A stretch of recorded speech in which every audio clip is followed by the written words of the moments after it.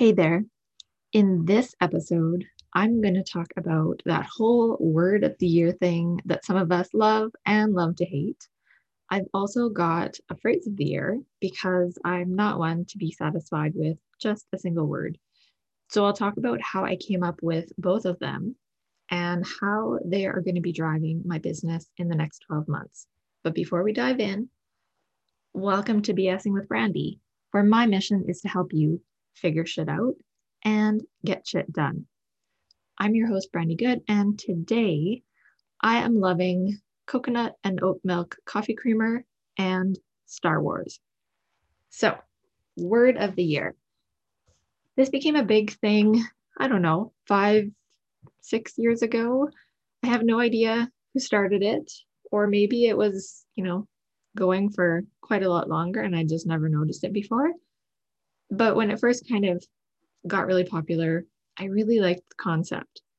But my problem, no matter how much thinking I did or how many challenges I participated in, I could never come up with a single word that felt right to be a focus for an entire 12-month period or that really resonated.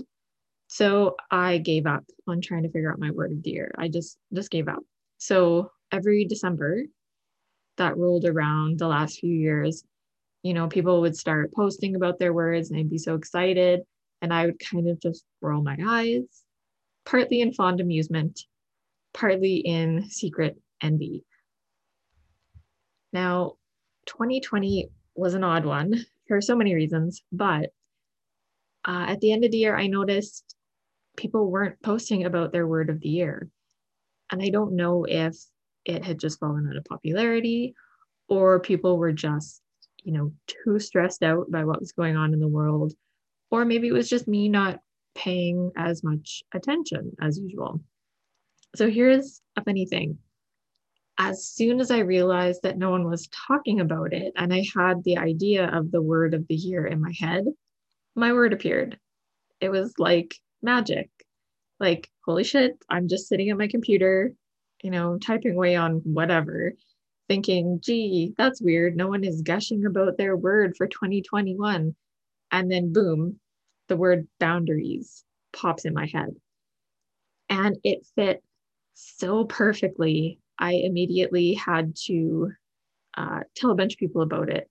And this must be what those other people were always feeling when they got all excited and had to share their words, and I was rolling their eyes at them. So people were probably rolling their eyes at me, but I get it now. So it may have seemed like magic, that word popping into my head, but I was actually doing all the work without realizing it. So it was the culmination of several months of really deep business work. So I was making changes to the way I serve my clients. I was figuring out what I was going to say yes to and what I was going to say no to. I was getting more specific with my messaging and my offers. And I was positioning the right team members in the right positions to free me up to do the rest of that stuff more effectively. Everything I'm changing going forward involves setting and enforcing boundaries. I did a lot of work in 2020 that I should not have. So maybe you can relate to this. So, say someone comes up to you and says, I need to hire someone to do XYZ. Can you do that? So, if you're like me, especially last year, you would automatically say yes, because of course you can do that thing. I'm pretty smart. I can figure things out. Part of my tagline is I figure shit out. So when you say, can you do something? It's like, well, of course I can, but I was missing a crucial step. So when those people were asking me, can you do it? I needed to stop and ask myself, okay, hold on, but do you want to do it? Because can and want are two vastly different things. And it's something that I think all of us know, but it's difficult to put into practice. So, sure, I can go to the gym, but do I want to? Sure, I can wash my windows, but do I want to? Sure, I can help with some marketing related stuff, but do I want to? Sure, I can help with that crazy complicated tech platform that I have zero experience with and will never use again in my entire life. But do I want to? The answer is more than just no. So let me tell you what happened. What happened next? What happened? I think it was about a week after the word boundaries popped into my head. So I was scrolling through Facebook and I stopped at a quote. And the person had picked a mantra for 2021, popped it on a quote graphic, and said, "Hey, anyone who wants to steal this for yourself, feel free." So what they had written was, if it's not an immediate yes, it's a no. You've probably heard that before. I know I had. It wasn't anything new or groundbreaking, but of course, that saying matches up perfectly with my word boundaries. So I kind of looked at it for a few minutes and I was like, yeah, this feels good, but I needed to sprinkle a little bit more of me in it. So I was like, I'll make a desktop graphic because I like to do that. If I have like a saying or something that I want to see every day, I put it as my computer wallpaper. So I opened up Photoshop and I started making the graphic and I added a couple extra words. I tweaked it a little bit to make it match more with me. So here's my phrase for 2021. If it's not a hell yes, it's a fuck no. And you can steal that too if you want. So this is what is driving my business in the next 12 months. Right now, I'm in the middle of redoing my messaging to reflect the changes that will be rolling out. It's not done yet. Things just, as usual, take longer than you expect. But if you want a little heads up, here is where my focus is going to be for sure for the next 6 months.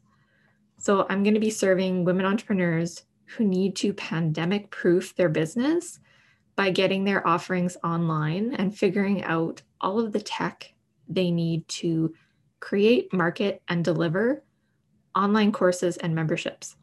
And for those that are using Kajabi as their platform, there are additional service and support opportunities. But like I said, that's only for Kajabi users. So that's it. We're getting laser focused here, people. And I'm not going to lie, it feels fucking amazing. And yes, I had to get past that fear of, oh, but I'll lose potential clients if I get too specific with my offers and messaging. So even though I know that's effective, I still got hung up on it for a while for a variety of reasons. We won't get into that today. But the more this new, really laser focused thing sits in my brain, the better it feels. And that's how I know I'm on the right track. Because when I say I have to let stuff percolate, I'm not always a fast decision maker, especially when it comes to big decisions that have to do with my business or my life. So if something is percolating in my brain, and the longer it percolates, the stronger it gets, the better I feel, then I know I'm going in the right direction. If my feelings about it don't change, then I know, okay, this, is probably the wrong way to go. So right now, I know I'm going in the right direction. So here is to a 2021 full of healthy boundaries and lots of hell yeses. This wraps up today's episode of BSing with Brandy. If you enjoyed this topic, you can find more like it at bsingwithbrandy.com. That is Brandy with an I, not with a Y. There you will also find show notes and links to anything I talked about today. And while you're there, feel free to subscribe to future episodes on the platform of your choice. I wish you all the best getting shit done this week. Bye.